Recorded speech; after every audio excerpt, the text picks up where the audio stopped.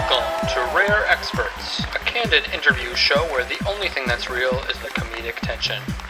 And now your host, Peanut Mackleby. Welcome back to another excellent episode of Rare Experts. I'm your host, Peanut Mackleby. Today we're very excited to be joined by a very special guest who's launching a new book next week. And I am, of course, discussing Sir Theodore Knowlington II, the expert on maps of all fictional places. Theodore, thanks for coming on the show.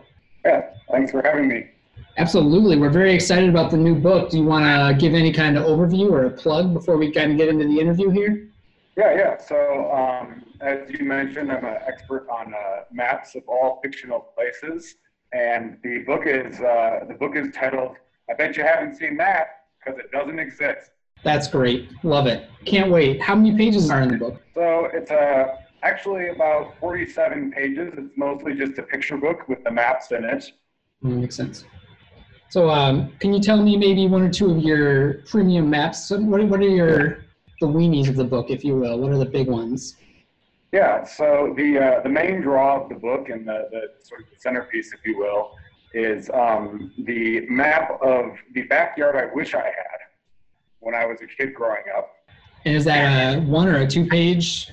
Does it fold out? It's a two-page spread. Two-page spread. Very nice.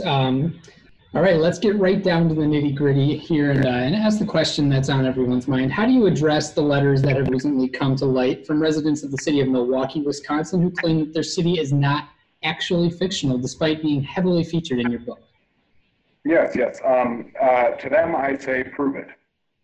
That's fair. I can't blame you for that. So, Sir Theodore, let's move away from your book for a few moments and get to know you a little better. Can you tell us why we're united and when?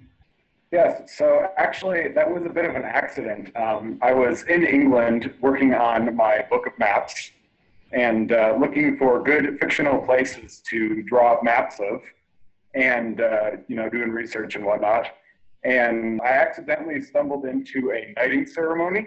It was a bit of a case of mistaken identity, but once it happened, it was a little bit too late to say anything, and I just let it happen. Interesting. Well, Teddy, I'd like to move on to the next segment that everybody really likes. And first of all, can I call you Teddy? Do your friends call you Teddy Cannoli, by the way? No one calls me Teddy. All right, Theodore, can I move on to the next section? We're going to do a rapid fire.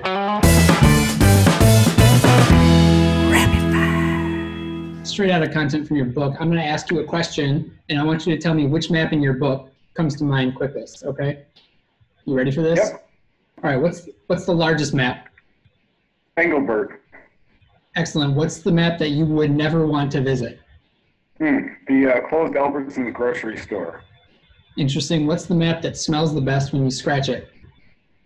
Lavender Town. Do you have scratch and sniff in your book, by the way? There are 3 pages of scratch and sniff, yes. Excellent. Great. And then what's the smallest map? The smallest map? That one's a secret. You have to find it. Great. Well, I think that just about covers it for Rare Experts. Once again, thanks again to our special guest, Sir Theodore Knowlington II, with his new book. And what is it called?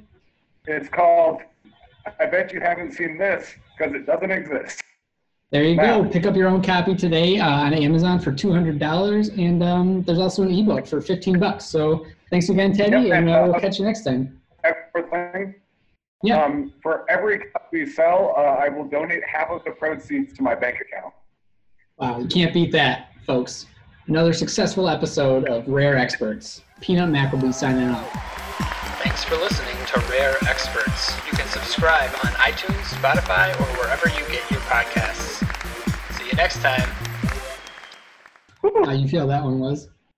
That was intense.